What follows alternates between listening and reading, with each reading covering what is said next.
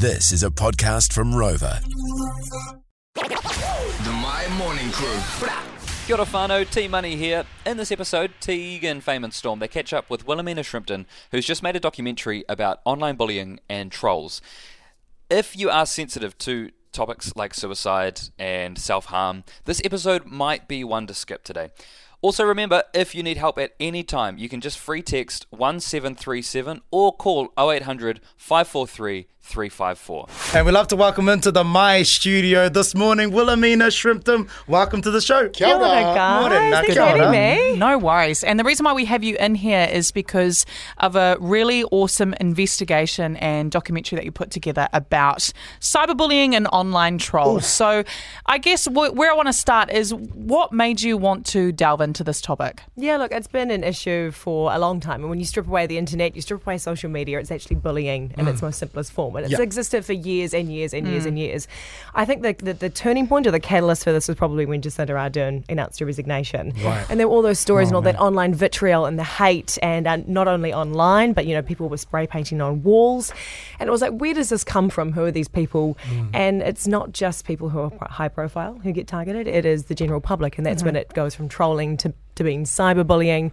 So it's such a massive, massive, massive issue, and I want to try and kind of get to the crux of it and why people do it. Have you suffered yourself from it? Yeah, absolutely, Yeah? absolutely. Not as much as I think some people who I've worked with before, which I feel very lucky that's the case. I know, Yeah. Tegan, you get a lot of it, and I Yep. know that you're actually you're in the doco Yeah. as well. Yeah. So thank you very much for taking part.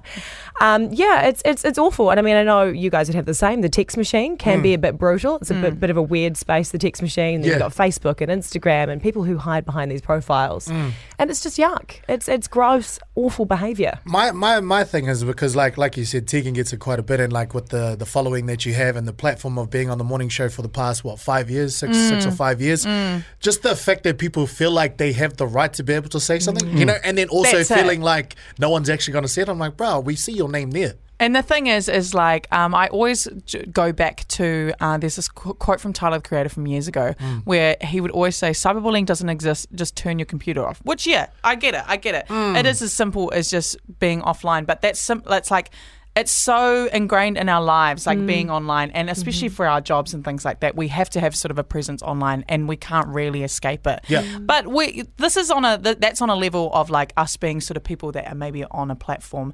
Do you talk about maybe on a lower level, just like even like kids in school, maybe getting like cyberbullied and things like that? Yeah, absolutely. So, and that's the thing that I wanted to make sure that I covered. It was a cross-section of society. So it was high profile down to the general public as well. And I speak to this mum of this beautiful girl, Chelsea O'Byrne. She was 13 years old, and really, really sadly and tragically, she took her own life in 2017. And she was relentlessly cyberbullied online. And look, I know suicide is a really complex issue. You can't pinpoint a single thing, but her mum firmly believes that had she not been cyberbullied like that in the lead up to her death, that she'd still be here with us today. Yeah. And it's incredibly, incredibly sad. And it's, you know, she actually told me as well, the girl who was responsible for the cyberbullying, she went through a kind of a restorative justice process. She was charged, which basically means that the family sort of sit down with the perpetrator and kind of hash it out. Yeah. And the mum was saying to me that she kind of went into this going, I wanted to tear her to pieces.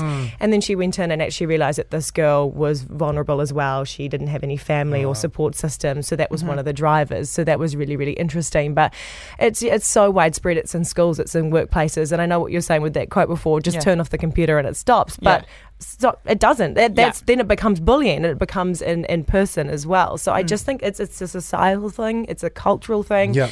It's so normalised. And I spoke to the cyber psychologist, and she just said, look, it's so normalised. People feel like it's okay. Yeah. People aren't held to account.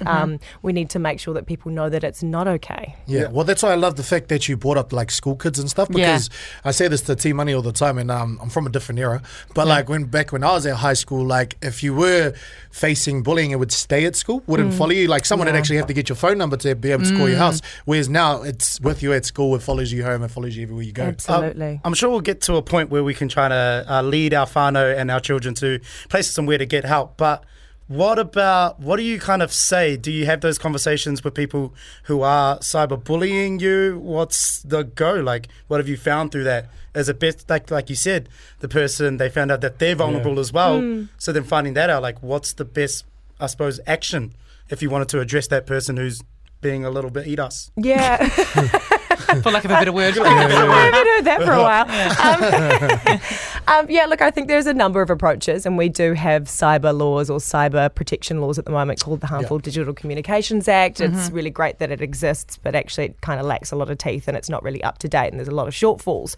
So I think there's kind of a multi-pronged approach that we need to take. So we need better cyber laws, so kind of a better deterrence. If the punishment matches the crime, then it means that people won't be motivated to do this because they know what the consequences are. Yeah. I think we need better education in schools, and that was something that this wonderful, brave mother said to me. She's like, there needs to be education in schools. People need to understand how bad that this can be, that it, the phrase, sticks and stones may break my bones, but words will never hurt me, does not ring true. Yeah. Because words are so painful, and they hurt as much as a punch to the gut, you know? And those words now that they're online, they don't have an expiry date. Exactly. They live there forever. 100%.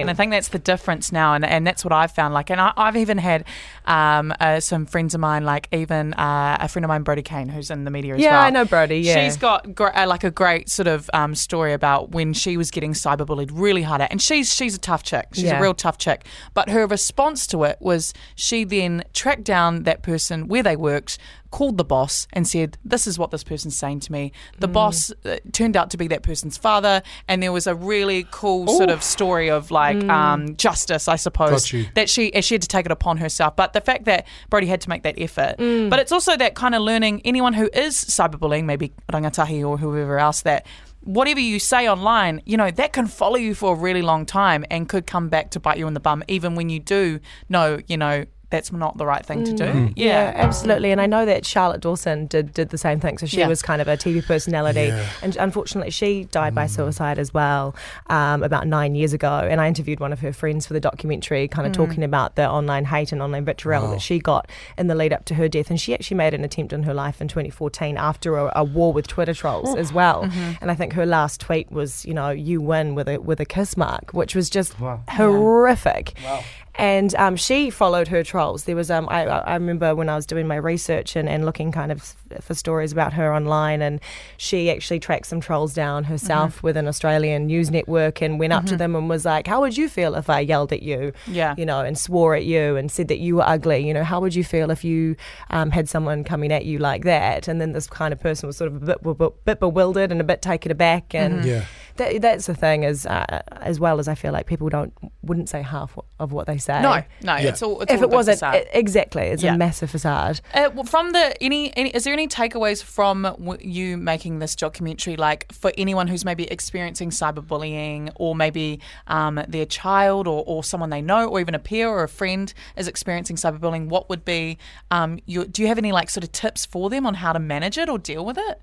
I guess don't suffer in silence. I think it's really important to get some help. Make sure that you kind of get support from the people who are around you, and don't suffer alone, because this case with this mum, she didn't realise that her daughter was being cyberbullied until it was too late.